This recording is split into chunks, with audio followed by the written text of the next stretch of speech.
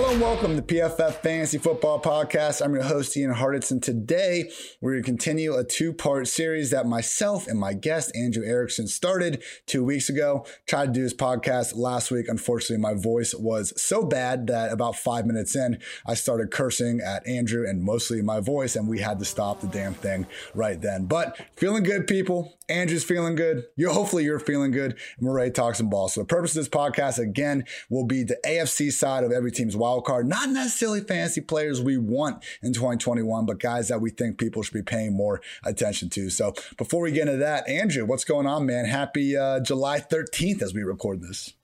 Yeah, Ian, thanks to your voice. I had an extra week to prep, so I'm fired up, ready to get going. Dude, fantasy football season is here. It's live. The fantasy football draft kit is live on the site. Make sure you go check it out. Ian and I, I'm still recovering. My hand's a little blistery from all the blurbs we wrote up, but we're good to go.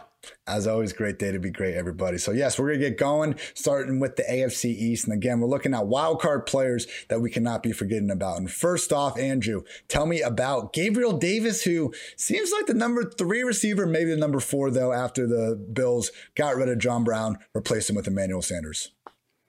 That's the thing. Emmanuel Sanders has been getting some hype as the number 2 wide receiver on the Bills. But at the same time, I'm looking at these two different players, and Gabriel Davis is that receiver that goes downfield. Last year, 17.3 average depth of target, was 7th highest in the NFL. He actually saw more deep targets than Stephon Diggs did last year. Diggs was really the intermediate guy for Josh Allen. And the funny thing was, we all kind of thought Diggs going to the Bills was going to be for his ability to win downfield, but that really ended up not really being the case. It was really him working intermediate. It was Gabriel Davis that turned into this big, deep ball threat. He actually, of the rookie wide receivers last year, he was the 2nd highest graded with a PFF grade, 98.8. And that's really impressive because that was his thing. He was getting a lot of high value targets. He was seeing a ton of end zone targets. He scored 7 touchdowns last season. So Josh Allen trusts him in the end zone downfield. So if we're not going to get this insane target share from Gabriel Davis, the least we can ask for is targets that turn into a lot of fantasy points, which is think of what we're going to see from Gabriel Davis. And last year, Josh Allen, he showed he could support multiple wide receivers in fantasy. The Bills wide receivers scored more fantasy points than any other team last year, more than the Steelers. So again, if Beasley takes a step back, if Sanders isn't the same guy, then the points are going to have to come somewhere. And Gabriel Davis seems like a natural fit to take that step in year 2.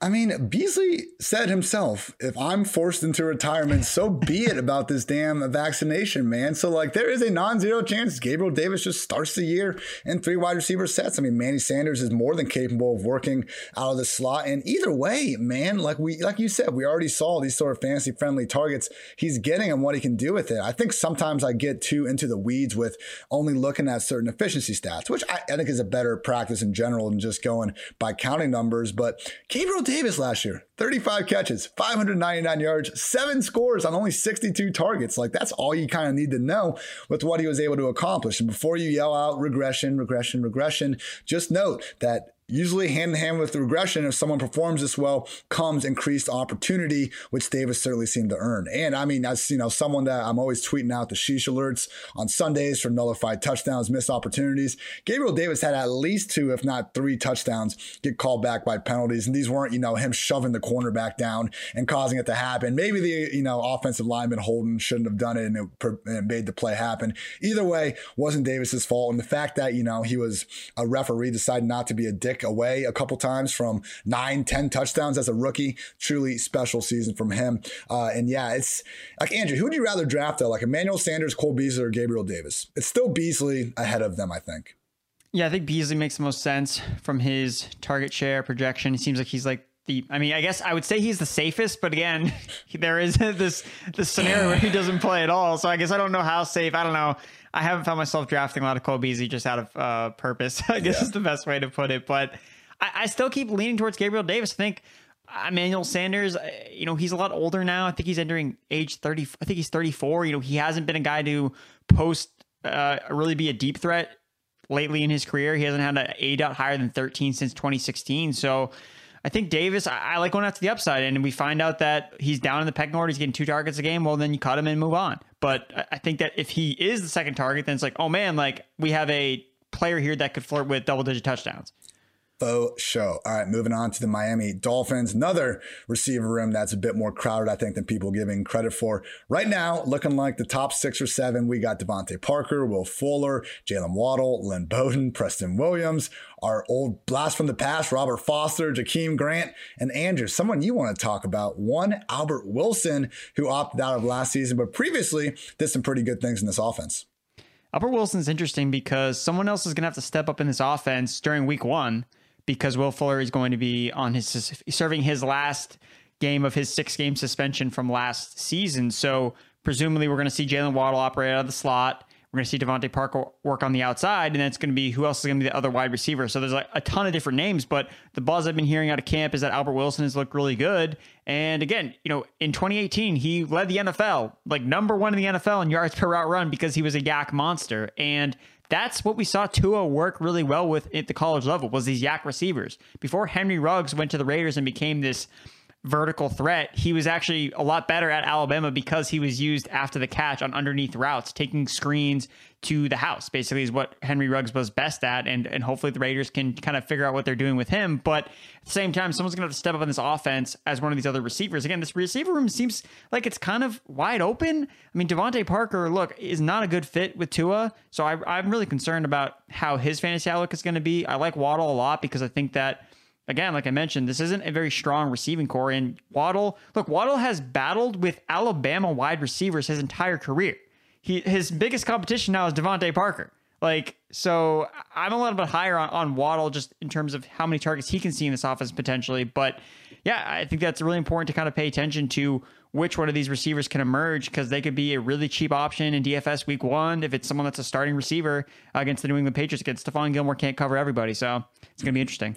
Yeah, I think kind of the discrepancy between Waddle and Fuller is interesting. They're all pretty cheap. I'm not saying Fuller is overpriced where he's going, but Waddle is a wide receiver 47 underdog last time I looked, man. I mean, a lot of smart people thought he was the better overall receiver than Devontae Smith going into the NFL. And hey, if he's in an offense that's going to feed him, the short targets that could really accentuate some of his long speed, look the hell out. My biggest takeaway from all this, why is anyone still drafting Mike Gesicki as even like a top 15 tight end?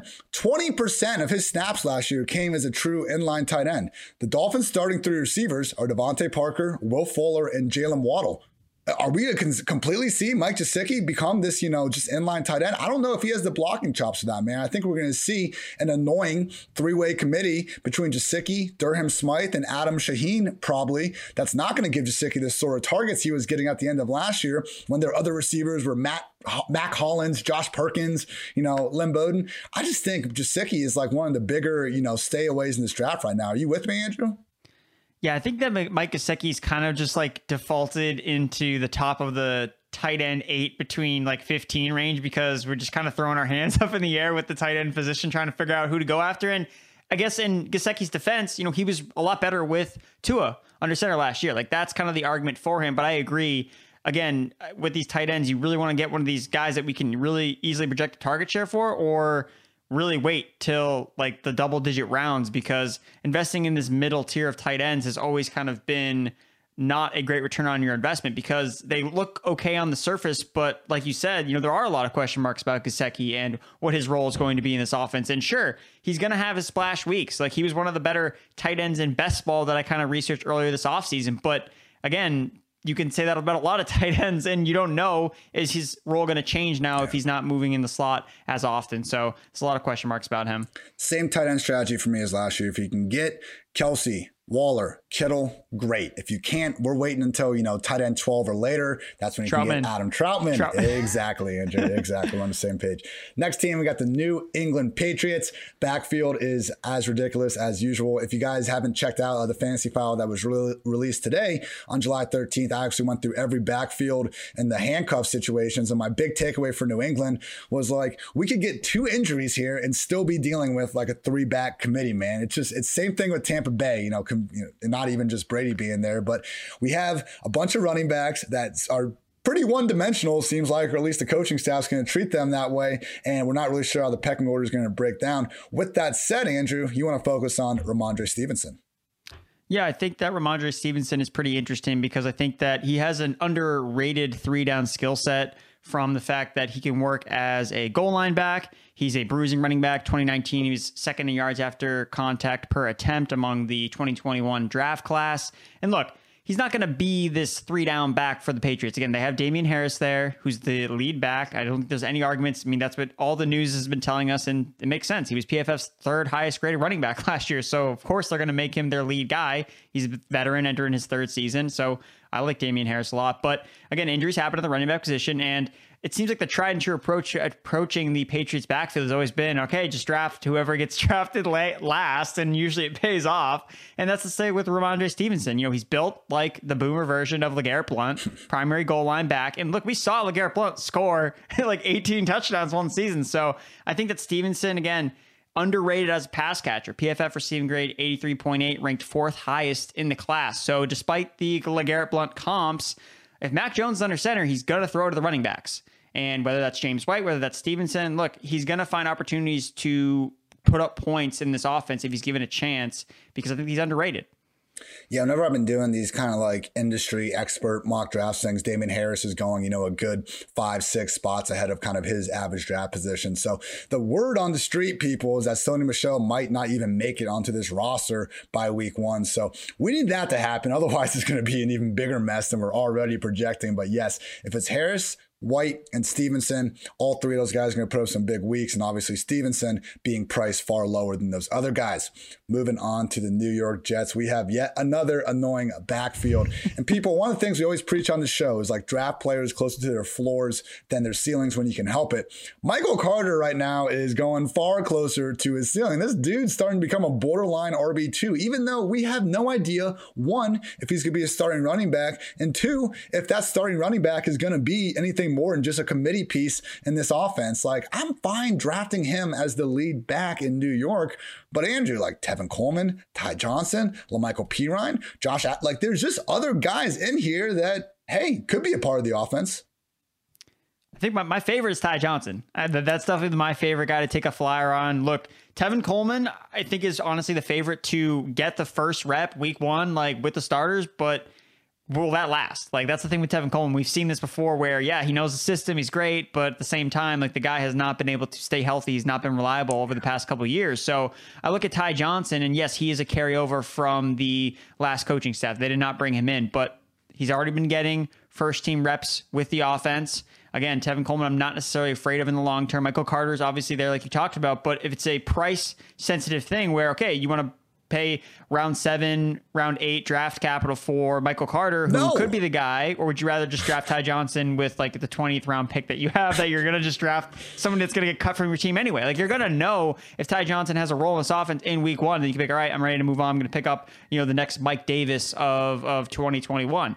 But the thing with Johnson is he showed fantasy upside last year. He rushed for over 100 yards and 22 carries in week 13, showed he could carry the load. And I think that one of the things that pointed out to me about him that stood out was he finished 3rd in the NFL last year in yards before contact, 2.4 behind only Raheem Mostert and J.K. Dobbins. And the thing with those two guys is, like, we know those guys played in systems that were just like made to run the football. Like, that was not Ty Johnson last year. It signifies how good of a runner he was, how his vision was, that he was able to generate so much before contact. And I think that that's going to reflect well with this new zone scheme that the Jets are going to implement this year.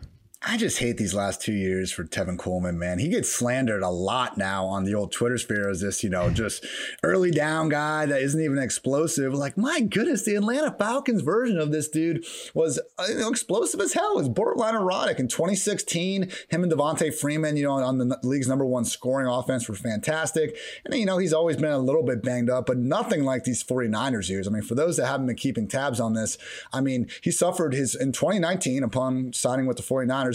He suffers a grade 3 high ankle sprain on September 8th in week 1, like 20 snaps into the season.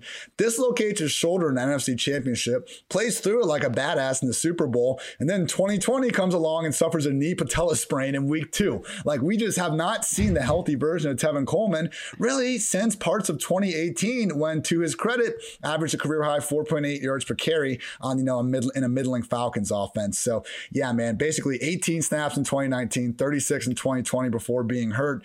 He's got the San Francisco coaching connects that are now in New York running this offense. Either way, whether it's Ty Johnson, whether it's Tevin Coleman, whether it's Perine, whoever it might be, there's a lot more obstacles, I think, for Michael Carter to get past than people are giving him credit for.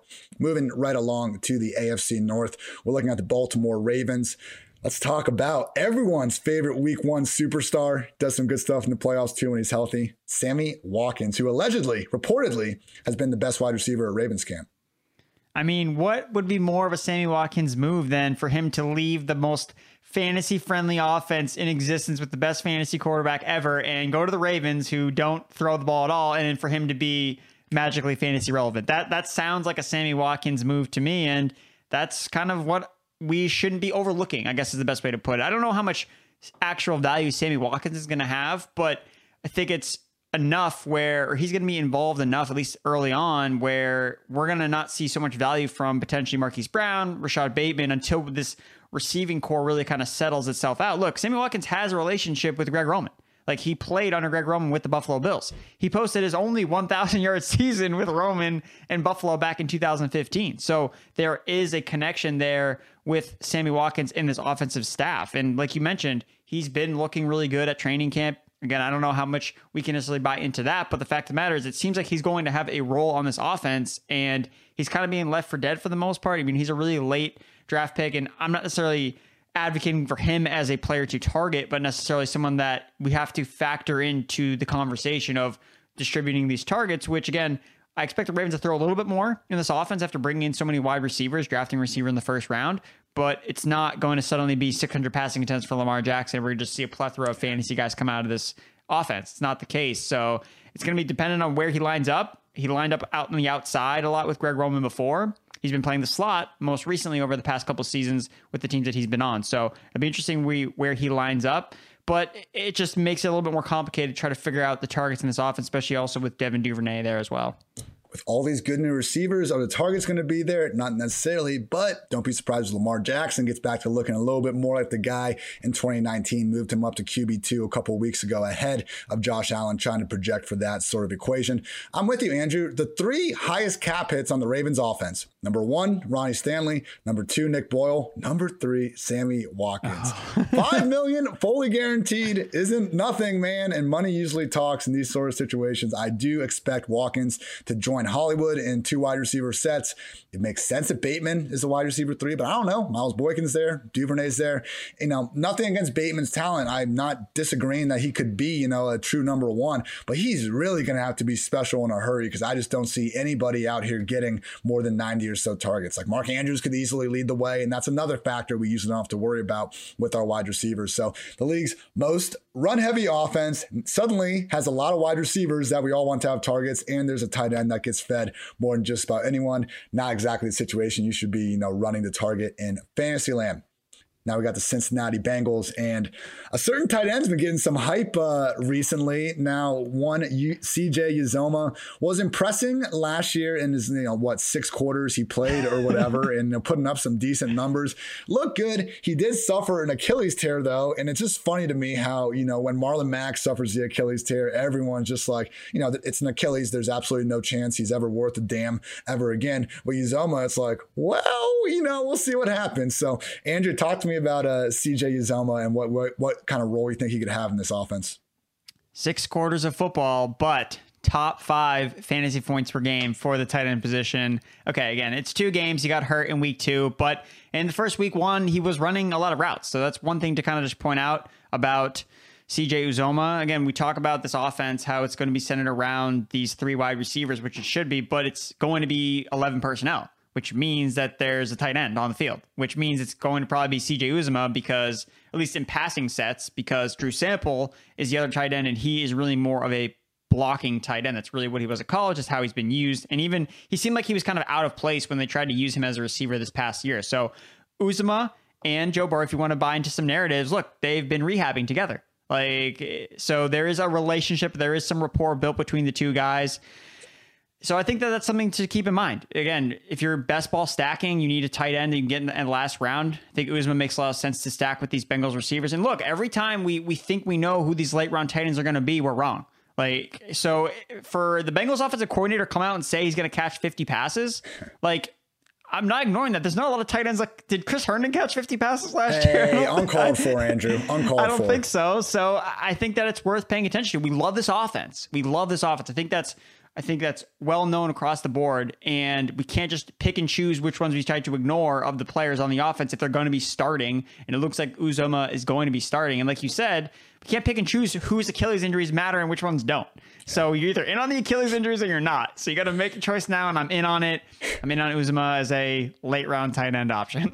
Just for the record, Chris Herndon didn't even have 50 targets last year, let alone 50 receptions. And yeah, good call on the correct pronunciation. Uzomah, my bad. I'll work on that. And I also badly messed up Jason Light, Tampa Bay Buccaneers general manager, the other week. So I'm working on it, people. Please feel free to let me know when I sound like an idiot. I realize that is part of the job. And as someone with a messed up last name myself, should certainly be something I pay more attention to. Moving right along to the Cleveland Browns.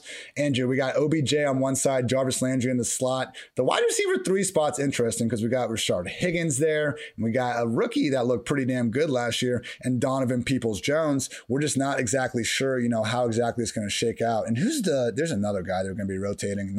Is it Schwartz?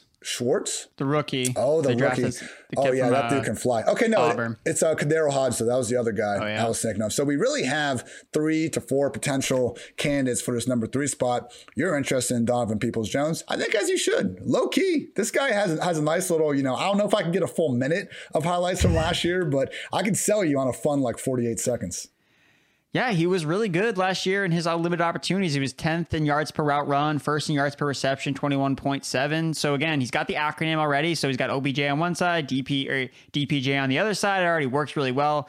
5th highest receiving grade among the rookie class. That's what really stood out to me about him. Again, we're working with a small sample size because he was a backup. He wasn't playing the full amount of snaps, and he was a later round pick. So you didn't necessarily expect him to come out of the gates on fire, especially in a truncated offseason program where he just kind of was learning everything on Zoom. So I think that we could see him take a large leap in year 2, take on a more significant role because the talent is there. Again, his college numbers are terrible because he played in Michigan, which, again, you don't need to go far to figure out why those numbers are not good. The whole offensive was a mess it still kind of is a mess. Asking Nico Collins, it's not a good situation. But with the competition, like you mentioned, like Rashard Higgins, he's okay, but I think he has limited upside. I think that Baker Mayfield trusts him, but I think from a talent perspective, I think Peoples-Jones is a better player, and it's just a matter of him learning all the ins and outs of the offense and getting the trust of Baker Mayfield. And it seems like that trust started to build towards the end of the season. Again, he makes a lot of big plays. He was second among all wide receivers in deep ball yards during weeks 13 through 15, kind of when he was playing the majority of his snaps. So look, he's got big play upside. And I think that's really the biggest thing here. Will they try to bring in OBJ a little bit more, keep him closer to the line of scrimmage, and just use DPJ as the vertical threat? I could definitely see that happening.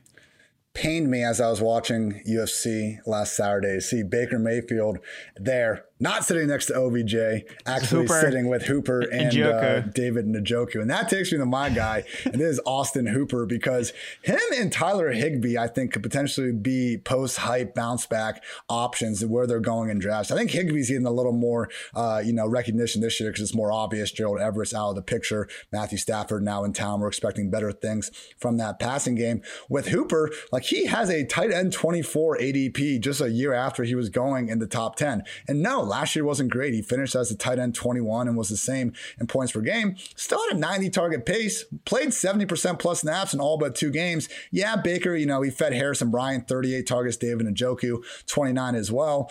I mean, Hooper, though, still carries all that damn money. And as someone that is expecting Baker to take, a nice leap forward in this offense, I think they're going to pass the ball more. I see OBJ having a nice year. This offense, with that offensive line and everything, could be a legit top 5 to at least 10 scoring unit. I'm not quite sure what they finished last year. Maybe a little better weather look along the way, and we get things moving. So I think Hooper has a chance, where if he scores 8+ touchdowns, it wouldn't be the most shocking thing for everyone. And again, people, we can draft him at his floor compared to his ceiling last year. So he's not someone you need to get, you're not going to take him in one tight end leagues. I'm not suggesting that, but particularly if you're in tight end premium and you see him, hanging out there, hey, it's a starting tight end on an extending offense. You can do a lot worse in Fantasyland.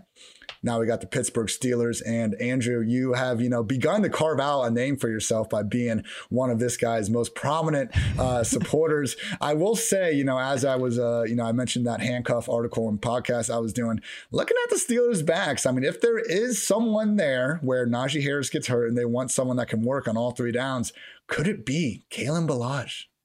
I think it is, because I don't think the team likes Benny Snell that much. We've been hearing that he's a cut candidate potentially, and I'm not really surprised he wasn't effective last year rushing the football, and he's not someone you can use in the passing game. And Anthony McFarland seems like just a change of pace back, so they're not going to want to give him inside carries necessarily. He's more of an explosive guy using the passing game. So for me, look at Kalen Ballage. Look, man, say what you want about his, famous 1.8 yards per carry in 2019, but clearly teams value him in some way, shape, or form because he keeps getting jobs in different places. And again, obviously with Adam Gase, he was not able to be successful, but he was a team's workhorse last year with the Chargers, who had a worse offensive line ranking than the Pittsburgh Steelers did. So at least we know Ballage can overcome with volume, like all running backs can overcome bad efficiency with their offensive line with volume, because he was a fringe RB fantasy guy during that stretch. Averaged 15.2 fantasy points per game, 21 touches. And look,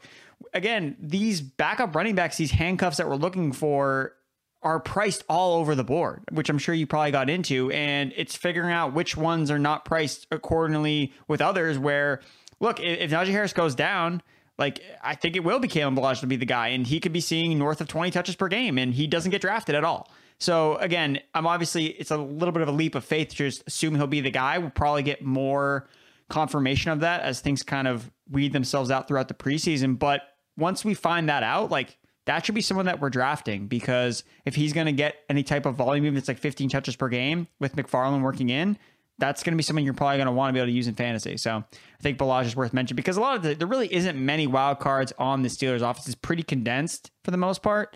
So I thought Ballage was worth a mention. 6'2", 228, got the 4.4 speed, 52 career catches. That's why he's getting the chances. On paper, he looks like a solid enough 3-down back that, we saw Adam Gase, do Adam Gase things too, but that's happened a lot over times. And we do need to remember, as much as the Steelers backfield was annoying last year, I mean, in really kind of the last 2 years with the injuries they've been having with Connor and stuff, I mean, previous to 2019, man, this was the most like fantasy-friendly backfield in the NFL. From 2014 to 2018, the touches per start from these following running backs: Le'Veon Bell, 25.6, D'Angelo Williams, 22.8, James Conner, 20.8, Jalen Samuels when he was in there, 18. Even Stephon Ridley's corpse in like week 17 averaged 17 touches per game. So God forbid something happens to Najee, I'm with you that Ballage might be the guy to take that over. I mean, Benny Snell, I guess he's the favorite because he was that guy last year. He wasn't terrible every single game. He was so bad. I remember playing him and wanting to literally hurt myself after playing him. It was specific to that Wednesday night game. Don't mean to go off a tangent, but that Wednesday night game where Snell got stuffed at the goal line. Yeah. I'm trying to win a matchup from like 3 days ago against my opponent in a head-to-head league. Benny Snell just gets walloped by Chase Young at the goal line. I'm just like, well, it's done. And he never got any more yards. That was bad. As impressive as his 84 rushing yards in week 15 against the Bengals were, I think he might be onto something there. Andrew, quickly, people, I just want to note that fantasy football season is here, and we are now offering 40% off any PFF subscription to all first-time subscribers with promo code SAVE40. You can get access to PFF's Fantasy Football Draft Guide, complete with our player rankings and projections, the College Football Preview Magazine, the first edition of the 2022 NFL Draft Guide, as well as all of PFF's locked article content. Again, that's promo code SAVE40 for 40% off any PFF subscription. Get access to all of PFF's fantasy tools for just $5.99. What a deal, everybody. Now we're on to the AFC South. Andrew, let's be quick with this one. We got the Houston Texans. My one note I have written down is everybody and nobody at the same time, because the running back room, Burkhead, Lindsey, Ingram, Johnson, seemingly 4 backs that are going to stay involved. The wide receiver room is arguably more gross, just filled with, sleepers from like 2017 that haven't done anything over the past 3 years, with all due respect to our guy, Brandon Cook, and, Jared's favorite rookie, Nico Collins. We'll see what happens there. But you want to talk about potentially the diamond in the rough here, and I think you could be onto something. Jordan Akins, who over the years has always made the most out of his opportunities. The problem has been that Darren Fells has been a little bit annoying for him getting the full featured role. Now Fells is with the Lions, meaning just maybe, we can see Jordan Akins finally get that tight end 1 role that his talents have seemingly deserved. Andrew, are you in on Jordan Akins? My one goal of this podcast is to somehow increase Jordan Akins' ADP. That's my only goal from this podcast going in. I was laser focused. So, all right. So here's the spiel on Jordan Akins. All right. So number 1, older tight end, 29 years old. Where we see tight ends usually break out, they're usually of the older variety. So, okay, 29 checks that box off. Most favorable tight end schedule to open the season. Easiest schedule at the position overall. Okay, cool. Okay, straight the schedule. Maybe doesn't matter that much, but still it works in his favor. Houston moved on from Darren Fells. So that was the biggest thing with Akins last year, was he was always working in conjunction with Darren Fells, and now he's gone. So there is a serious lack of pass catching tight ends necessarily on this team. Jordan Akins is the main guy there. He's the veteran presence, so he should be the one that is the tight end 1. Again, they drafted a tight end from Miami, and his name, Brevin Jordan. They drafted him. But again, he's a rookie. He's an actually rookie tight end, so I'm not really expecting him to necessarily seize a massive role in this offense. So again, you've already talked about the lack of pass catchers really behind Brandon Cooks, established pass catchers. I could argue that Jordan Akins is probably like right there with like on a Randall Cobb level. Like I think I could make that argument. Next thing, he never blocks. Like this is huge, and this is something that a lot of people know about just because this is more like PFF deep diving data, but his 24% block snap rate was the lowest percentage among starting tight ends in 2020.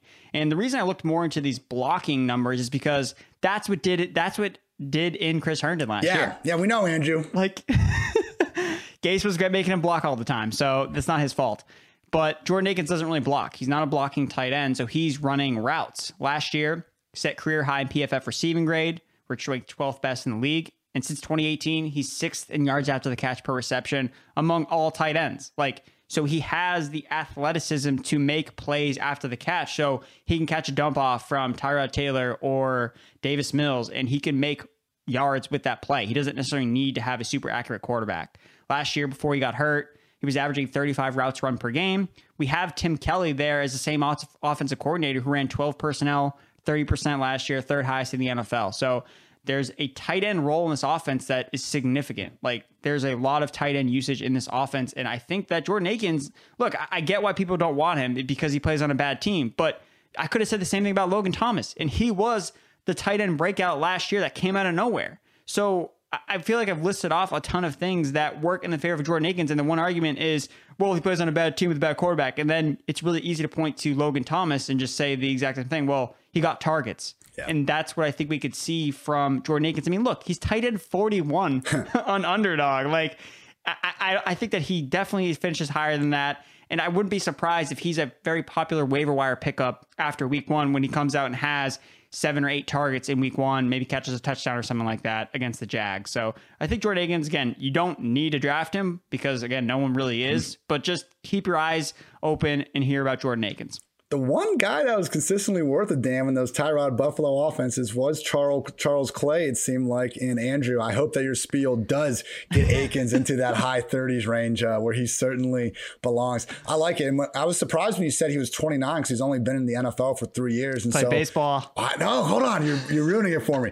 And I go, oh my gosh, he used to play basketball. Do we have, the holy trifecta of like things going for our tight end? No, he played baseball out of high school, drafted in the 3rd round, and then decided to go back to UCF after the fact. So, hey, man, we're going to have to rethink everything we know about, basketball playing tight ends if the baseball player of all people ends up working out. But no, good points all on there with Jordan Akins. And I mean, hey, like, we don't know that Deshaun Watson is going to be out the entire season. It certainly doesn't seem good. It's been forever since we've gotten an update. But, man, like I've always maintained, man, Russell Wilson, Deshaun Watson, if we can just give them one tight end in the offense, just quit splitting it up. One legit okay tight end, that dude's going to be a potential 10-touchdown scorer every single year. Now, talking about the Indianapolis Colts, we got 4 wide receivers that we need to worry about here. T.Y. Hilton, Michael Pittman, Zach Pascal, and the one that you were most interested in, Andrew, Paris Campbell. And I would note that last year we had exactly one game with everyone healthy. In that game, Campbell led the way with an 82% snap rate, T.Y. at 80%, Pascal 62%, and Pittman at 53%. So I would expect Pittman to more or less take over Zach moving forward. But it's looking like Paris Campbell is going to be the Colts starting slot receiver for however long the wheels stay on. And that's why I like him a lot in this offense. Carson Wentz has targeted the slot historically. The past 2 seasons, he's targeted the slot at the 5th highest rate. And when he was with Frank Reich in that offense, he was also targeting the slot at the 5th highest rate. So I think there's going to be targets inside for Paris Campbell. This isn't an offense that I envision attacking downfield whatsoever. We saw that with the Eagles last year, and it was a disaster with Carson Wentz holding on the ball forever, trying to get guys open. Nobody could get open, and he was just taking sack after sack. Like, this offense worked last year with Philip Rivers because it was quick, it was fast, it was not moving downfield. It was about screens and all of those types of things. And that's what fits Paris Campbell's game so well. Again, at Ohio State, this dude was a crazy yak monster. He led his draft class in total yards after the catch. I think that fits really well into this new Colts offense with Frank Reich again. Indianapolis finished with the 6th highest screen rate last year, and Paris Campbell also switched his jersey to number 1. So I think that means that the injuries are gone. Again, Paris Campbell has, look, people are just telling me that Paris Campbell is going to be like this year's Chris Herndon for us or whatever, and like, no, like, stop. Like, Paris Campbell's way different than that. I like his spot here a lot, and look, Keenan Allen was injury prone before he wasn't, and that's how I feel about Paris Campbell. Look, he's had some weird injuries to start his 2 years in the NFL, but he's the starting slot receiver. He's really talented, and this receiving core has no alpha. Look, T.Y. Hilton is he's egregiously ranked in my rankings, but I'm just want people to know, like, don't draft him. Like, just, I have no faith whatsoever that T.Y. Hilton, like, he'll definitely probably finish higher than I have him ranked just because he's on the field. I just don't want I have no interest in T.Y. Hilton whatsoever after last year. It's Paris Campbell, Michael Pittman for me, and Campbell goes a little bit later. So, but I think he has a really secure role in the slot. And I don't think people realize, like, T.Y. Hilton isn't a slot receiver. I keep hearing this randomly. Like, just because he's short doesn't mean he plays in the slot, people. He literally hasn't been a full-time slot receiver since 2016. Last year, he played 106 snaps in the slot, 638 out wide. It's Paris Campbell, man. He had 58 snaps in the slot in week 1.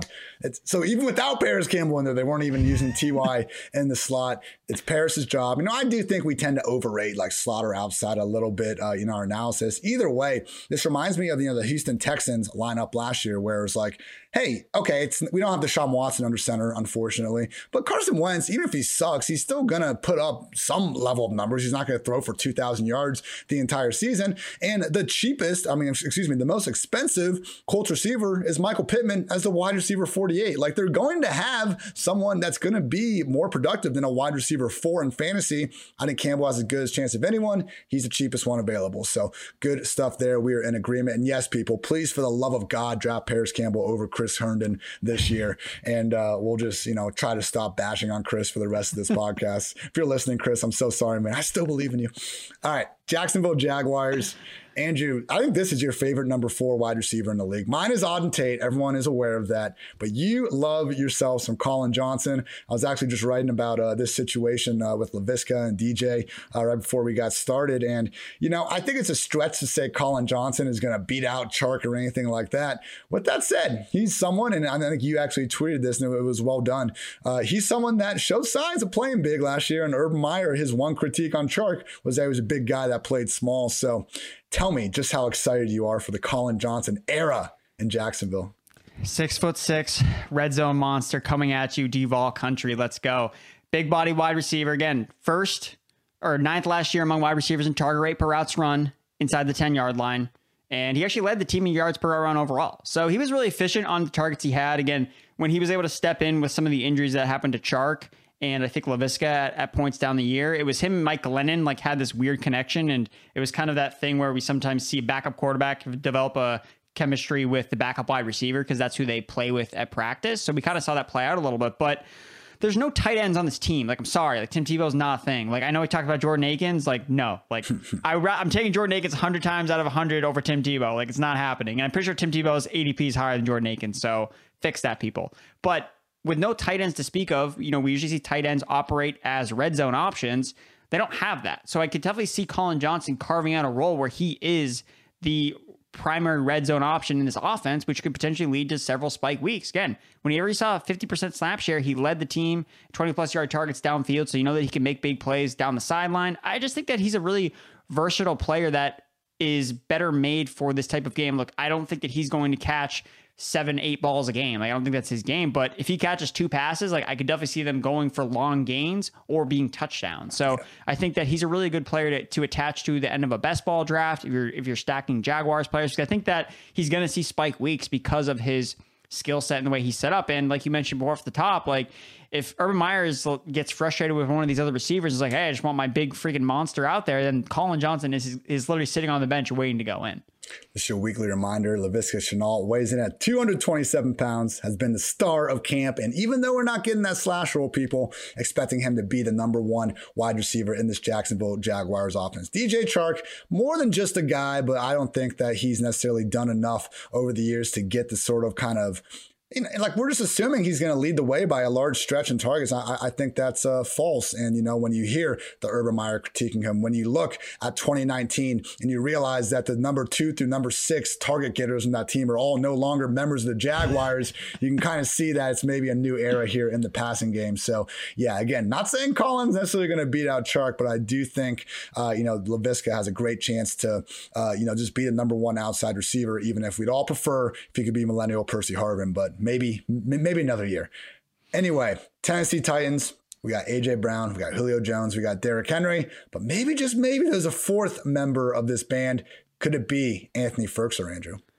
I pretty much buried Firkser after Julio Jones trade because I was too like absorbed with how this was impacting AJ Brown. So I was like, you know what, Firkser, whatever, dead. Josh Reynolds pretty much dead. Josh Reynolds is pretty much dead still. So yeah, I'm not on Josh Reynolds at all. But after kind of going back to the well with the Titans offense, it's like, look, there's still potential opportunity for Anthony Firkser. They still had a ton of vacated targets from last year. They didn't really replace Jonnu Smith. So they replaced Corey Davis with Julio Jones, presumably, but they didn't really replace Jonnu Smith. So Anthony Firkser still has a potential to carve out a role in this offense. We obviously saw him really be productive without Jonnu Smith last year. Whenever Jonnu Smith saw a 50% snap share or less than that, you know, Firkser averaged 17.7 fantasy points per game. Like I mentioned with Jordan Akins before, Firkser doesn't block. So he's like basically a glorified slot wide receiver, kind of like the new era Mike Gesicki. Just 1.2% of his passing plays was when he was blocking.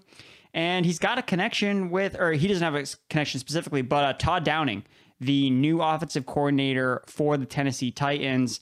He had one offense with the Raiders in 2017. It was not good, but one thing that was featured was Jared Cook. Jared Cook, when he played on the Raiders, he had a really big role on that offense. He was second in routes run from the slot at the tight end position in that offense. So if you're looking for any type of carryover with a new wrinkle in this offense, because it's not going to be the same without Arthur Smith, it's going to be a little bit different. Downey's going to have some input to change things. Hopefully he doesn't change a lot because this offense has obviously been really, really efficient over the past 2 seasons. So hopefully he's been taking notes while Arthur Smith has been orchestrating one of the league's greatest offenses. But if he's going to put a wrinkle on things, I think that he'll keep Firkser in the slot, Julio and AJ Brown on the outside, and that's going to leave a lot of chances for him to see wide open lanes to kind of run through. Like, the offenses or defenses aren't going to be preoccupied with, all right, how are we going to stop the Firk Daddy this week? Like, what are we going to do? That's not going to be the plan. So I think he'll stumble into some fantasy production. Anthony Firkser or Jonnu Smith in 2021? I'm still going to lean Jonnu because I think that once we figure out which one of these Patriots tight ends is like fantasy viable, then they're going to be a top 10 option. It's just a matter of trying to figure that out first. I think it's a good point. I have them right next to each other, leaning towards dropping Firkser a little bit, but he's right there in that range. And I think a lot of people would have him quite a bit lower. So good points there. People, we have reached the final division, the AFC West, and we got to talk about the Denver Broncos. Andrew, you want to talk about the guy that's trying to send Drew Lock to the bench, Swag Master 101. And for those that saw my tweet about the roller derby guy, no, that was a joke. Drew Lock is not this sensational roller derby guy. It was just some random white guy who I jokingly said is Drew Lock. So with that not in the equation, Andrew, you want to talk about Teddy. And I will say that, you know, when I went through these QBs back in May, it pained me to do so, but I did give Teddy the chance, not the chance, the most likely scenario to win this starting quarterback job. Because as much as I love Drew Lock and that erratic nature that makes him so entertaining, doing a little thing called taking care of the football is usually in the better interest. And by usually, I mean always in the better interest of a team trying to win games. Teddy does do that well.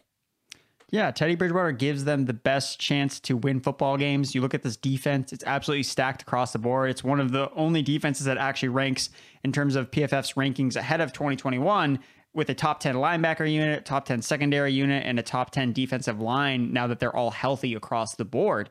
And Bridgewater is a distributor. Like, he can support, again, he gets like a game manager label, and that's fine. I'm not going to deny that that's probably the best way to describe him, but he's super accurate with the football. Like, third highest adjusted completion percentage last year. Drew Lock was last in that category. Like, there's a clear difference between the two players, and Denver knows they have a lot of playmakers on offense. And I think that they just went out and got a quarterback because they're like, just give them the ball. Like, we don't care, like, if it's 2 yards away from the line of scrimmage, 10 yards, like, whatever. Just get our playmakers the ball, and then they'll make stuff happen. And that's what we saw Teddy Bridgewater do last year. You know, him and Big Ben were the only 2 quarterbacks to support 3 top 25 wide receivers. So we've seen Bridgewater do it. He also helped support Michael Thomas during the stretch when Michael Thomas was on his absolute tear, you know, his historic tear. So Bridgewater makes these players better. And I think that he's kind of undervalued in 2 quarterback leagues because you got Sutton, Judy, Noah Fant, Javonte Williams, Melvin Gordon. Like, he's surrounded by a ton of playmakers. And I think that's going to make him viable some weeks as a potential streamer. And because of the ambiguity behind who is the starting quarterback, again, there's only going to be one when it's all said and done. So I think it makes sense to take a stand on a quarterback and just say, okay, I think Bridgewater is going to be the guy. And I think that he's not going to be, when we're looking back on it, he's not going to rank 32nd in fantasy points. It's probably going to be Sam Darnold. Like, if I had to be totally honest, that's probably who it's going to be. But I mean, right now, if you're asking me who do I want, Bridgewater or Sam Darnold, it's like, I'm taking Sam Darnold. Or, oh my God, I'm taking Teddy Bridgewater. I'm taking Teddy Bridgewater, please.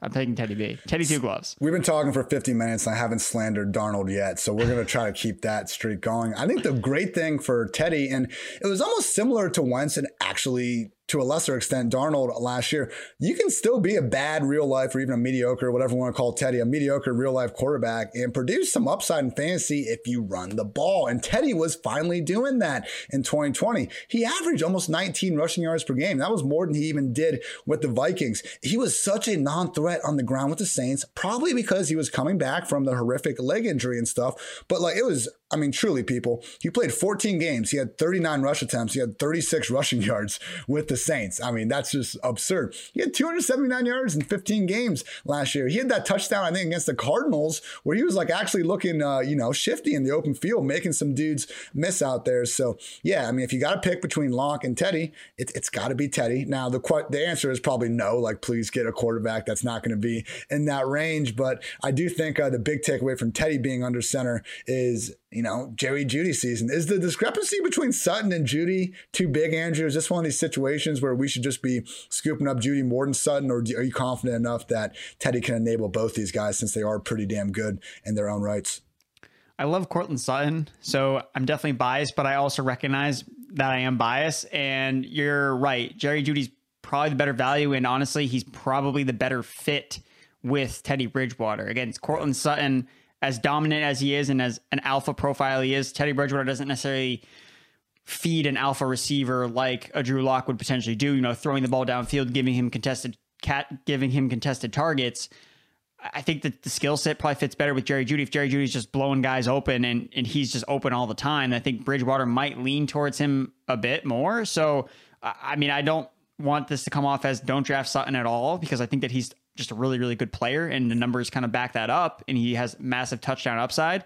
But at the same time, if you're asking me like, okay, like you want this player in this round or this player in this round, I'm probably going to lean towards Jeudy because he's going a little bit later and his skill set probably fits a little bit better with Bridgewater. Yeah, as I've racked up more and more, best ball drafts, now I'm even starting to do some more sleeper redraft mocks and stuff like that. You start to notice these discrepancies in just round values with these receivers where I think people are just putting too much stock into one of them. It sounds like a good article I should maybe pursue later. But right now, off the top of my head, the 5 situations I have noticed with that Sutton and Jeudy, I'd say Will Fuller being priced so far ahead of Jalen Waddle and to a lesser extent Devontae Parker is interesting. Jamar Chase and T. Higgins going like 15 spots ahead of Tyler Boyd is egregious. That's a story for another day. We talked about the DJ Moore, Robbie Anderson discrepancy being too wide. And the Brandon Ayuk going well ahead of Deebo Samuel is very interesting to me, considering if Trey Lance gets that job sooner rather than later, which history tells us he will, Deebo is going to be the one that's going to have the best chance of not having his targets messed up, considering how much he's pretty much used like a running back in the passing game. So keep an eye on those situations. And remember, people, if you can get that value, better later for someone priced closer to their floor, always a situation situation we want to take advantage of. Now we got the Kansas City Chiefs. And Andrew, can you name the only two players have averaged more yards per target than Mecole Hardman among everyone with at least 100 targets over the last 2 seasons? Can you name them? Everyone with, so they have 100 targets combined. Overall? Yeah. Oh, combined. So is one of them Marquez Valdes-Scantling? No, this isn't a trick question. They're 2 studs. Oh. Mecole's 3. Mecole's 3. 2 guys ahead of him. So it's is one of them AJ Brown? Of course. Okay. And the other one's it's not Tyreek Hill, right? No. Good guess. Where's purple? Oh.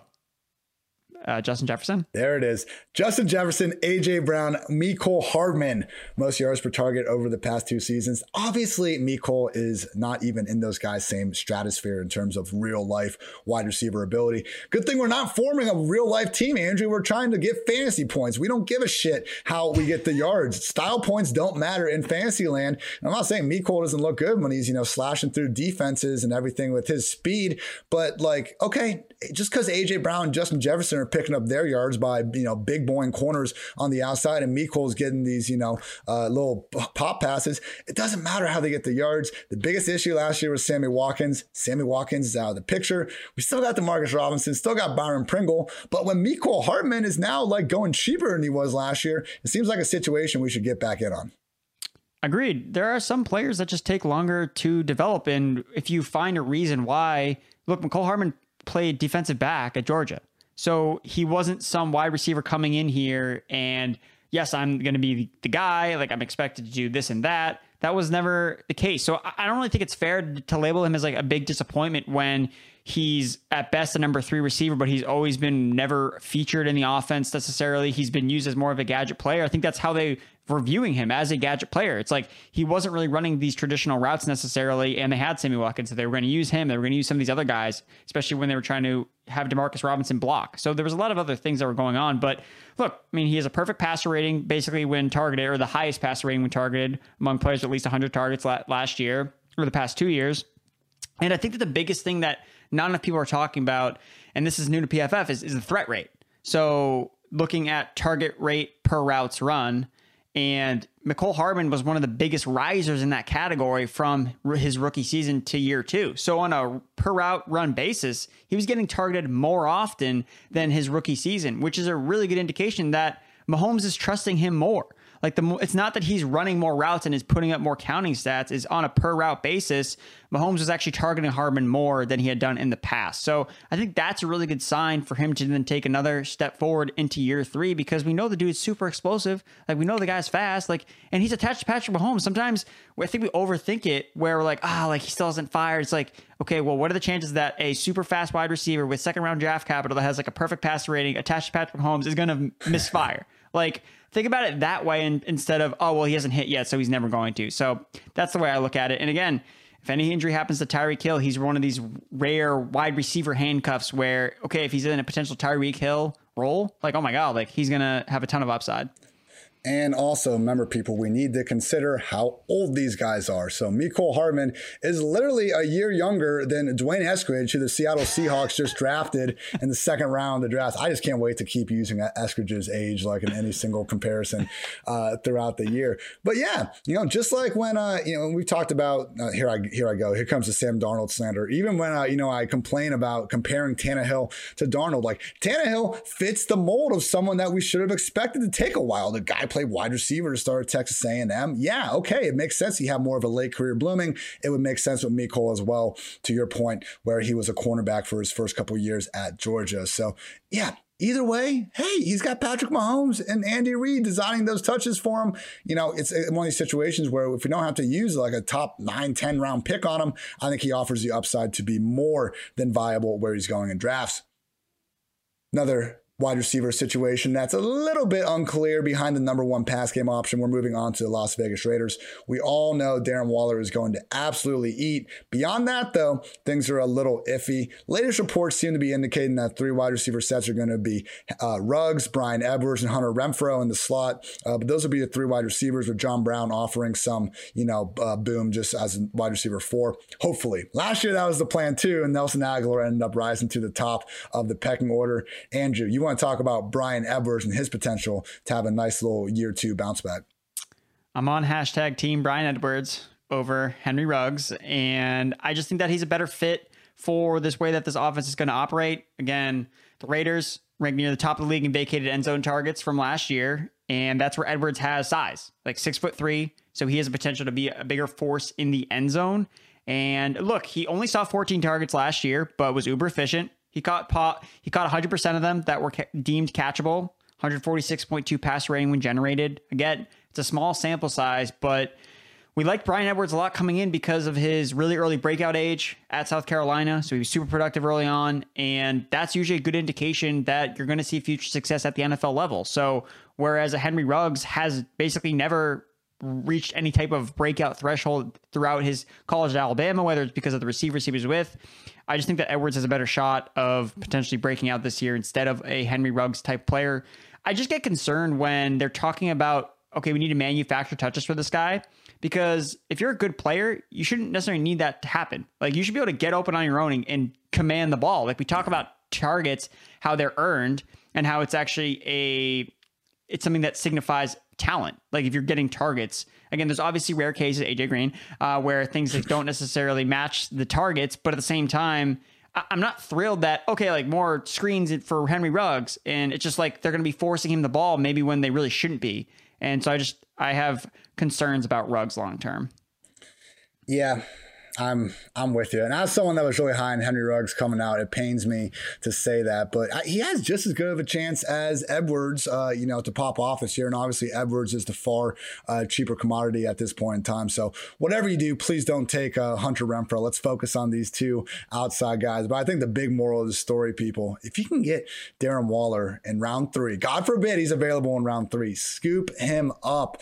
We're calling him a tight end. The guy's a number 1 receiver any way you want to put it. And it wouldn't be shocking, man, if he finally snaps Travis Kelce. What is it? 5 straight years now as a tight end 1. At some point, Travis Kelce is not going to be a tight end 1. Perhaps not Kyle Pitts, but maybe just Darren Waller could be that guy to get it done. Andrew, we have reached our final team, the Los Angeles Chargers. You want to talk about Josh Palmer. I want to quickly talk about Joshua Kelly, though, because rumor has it Justin Jackson could be a cut candidate. Kelly was someone last year that got a lot of hype early on. I think he had like 18 carries in week 1 or something crazy. It's kind of got out of favor in the offense. Jackson came in, did some good things. Your guy, Kalen Ballage, came in, was kind of taking over that job at the end of the year. With that said, Jackson's out of the picture. There's only 6th-round pick Larry Rountree that could potentially take some, just work away from Kelly. He is so cheap in fantasy right now. I know the efficiency numbers were bad last year, but Kelly has a chance to be like a lower middle-class man's Melvin Gordon in this offense. He's basically free. I agree. I think that taking shots on Kelly or Rountree, just guess, because we really don't know like which one it's going to be, because again, the new coaches brought in Rountree, and Rountree really profiles as a goal line back. Basically, that's like basically what he did at Missouri. He was a grinder up the middle, just like picking up yards, and that's what he did. Like, that was the only thing that stood about his profile, because he's not athletic whatsoever. Like, he does not offer like any athletic upside. I don't remember what his like 40 was, but it was not good. So yeah, because one of these grinder guys is probably going to have a role. Like, we've never seen Eckler just like come in and see like 25 touches per game, play like 100% snapshot. That's not going to happen with Eckler. He's still going to get his and still be productive for fantasy, but there is going to be another running back that gets touches in this offense, and no one, because we don't know who it is, we're all just kind of like throwing our hands up, but just like take a stab at one of these guys. Chances are you're going to get one if we're getting indications that Jackson is the odd man out. And it seems like he's like kind of like the actual like primary backup to like the Eckler role anyway, then you're going to get a competition between Kelly and Rountree. So and it was the same thing in New England. Like, we weren't really on Damian Harris until we started hearing, hey, Sony Michel could be a cut candidate.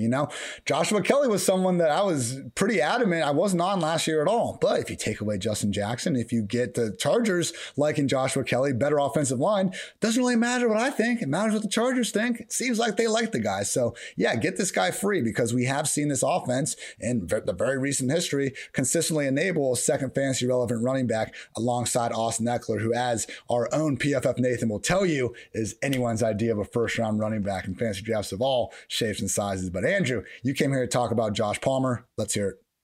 Love Josh Palmer.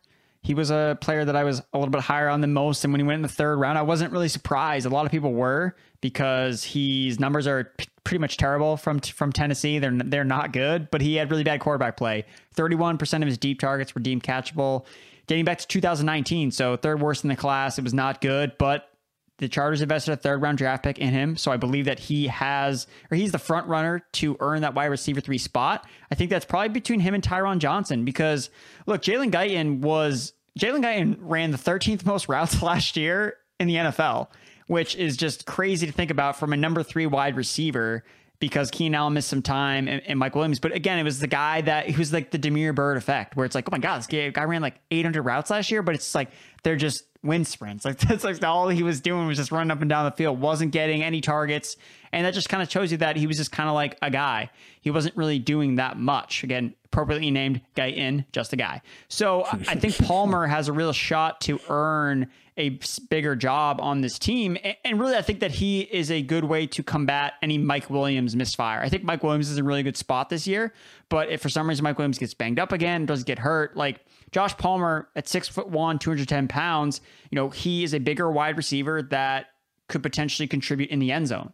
That's where Mike Williams has seen a ton of targets, but has been pretty inefficient.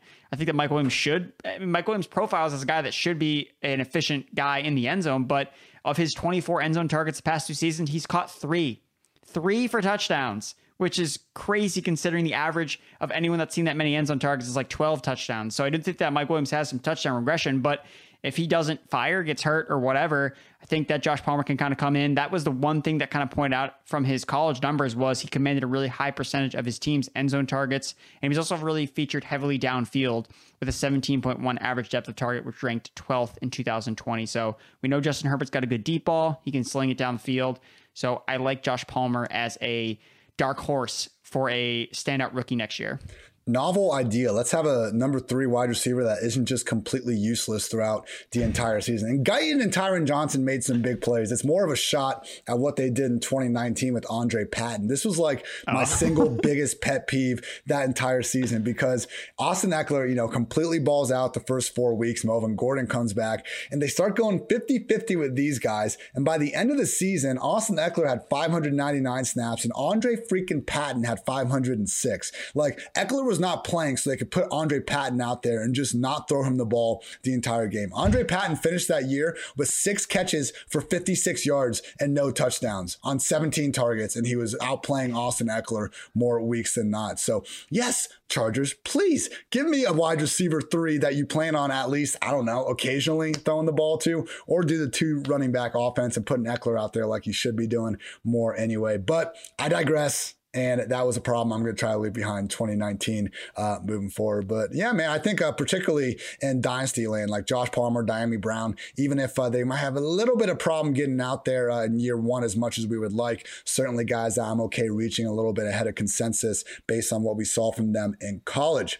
People, if you agree and you want to try and make a buck off your fantasy knowledge, and if you like fantasy football, and if you like playing fantasy for money, you need to check out Underdog Fantasy. Underdog's got everything, including season long and playoff best ball. Best ball is a season long game where you draft a team like you normally do, but that's it. There's no in-season roster management. Underdog automatically selects your best performers each week, saving you loads of time. Go to Underdog Fantasy and deposit $10 using promo code PFF and get a free PFF Edge annual subscription. That's promo code PFF. Draft now at Underdog Fantasy. Andrew, you're always on Thursday nights, 7 p.m. for Underdog Fantasy? Yeah, 7 p.m. for Underdog Fantasy, but it's going to be interesting because I don't know if you've heard this, but the entire infrastructure of the people not drafting running backs anymore, it's like real. And I was caught in the crossfire of it, and now I have a team that I'm currently drafting that I actually hate so much because I had to keep taking running backs because the way that my team is structured, that's what my plan was, but I kept getting sniped on the receivers I was going to draft. So I was like, all right, I'll just take a running back. Like, it's good value here. And then all of a sudden I have like 5 good running backs I feel good about, but I'm like, I have no wide receivers. There are no wide receivers left. Like, what is going on? Like, it's bad. it is starting to correct itself, though. I mean, like we're seeing, like when Mike Davis and Travis Etienne were going like round 4 or 5 earlier, it's like, no, of course we're not going to touch these guys here over top 20 receivers. But like, I'm okay with, the quote unquote RB dead zone, it doesn't necessarily apply to that group of running backs. It applies to that group of running backs if they're going in the upper rounds. I mean, if David Montgomery's falling, around past his ADP, we should be comfortable doing that, man. I've been trying to preach. Don't just take one of these damn draft strategies you hear about and go in and do that no matter what. Let the draft come to you. Agreed. Yeah, I'm staring at Rondale Moore as my wide receiver 3. So oh my gosh. It's not ideal. Do as I say, not as I do, or do as Ian says, not as I do. So, but we're going to combat. I got Jalen Hurts, got a little Jalen Hurts, Dallas Goedert stack because everyone kept sniping me on all the receivers I was trying to get. So I couldn't put anything else together. I got a lot of rookies. So it's it's a high upside. It's best ball, whatever. It's impossible to win anyway. You just got to do what I say, man. Like every time no one likes your best ball lineup, be like, hey, you got to be contrarian to win these things sometimes and just hang your hat on that. All right, everybody. Thank you as always for listening to PFF Fantasy Football Podcast. New episodes out every single day of the week. And we got Andrew on here every Wednesday. And we will also be doing some team previews, going to be going by division. We're going to start with the AFC West, I believe. Those should be out on Fridays here moving forward. So, we're giving you the player outlook and these, kind of more all-encompassing pods. Also want to go through team by team. Andrew, what work you got over at pff.com this week?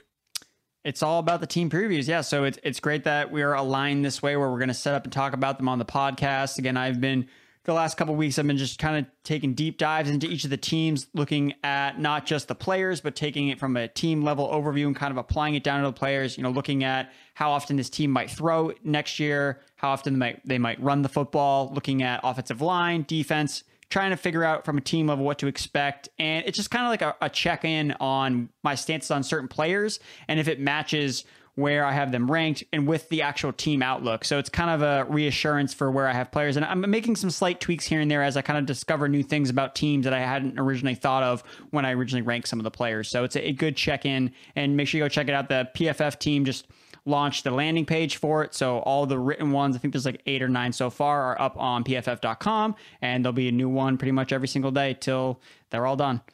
Great stuff. While Andrew is, worried about very relevant fantasy things, I spent my morning breaking down who Earth should start in a football game against the Aliens if a Space Jam situation arises. I'm confident I can get this one published. PFF said hell no to my Remember the Titans film review, but, I'm doing this whole 100 questions in a 100-day series, arguably just so I can get this one single article published ahead of Space Jam's release, Space Jam 2's release on Friday. So make sure you check that one out on Thursday. And if they say no, I'll talk about it anyway, because this is technically my podcast for as long as they decide to employ me. So good stuff, Andrew. Thank you again for listening, everybody. And until next time, take care.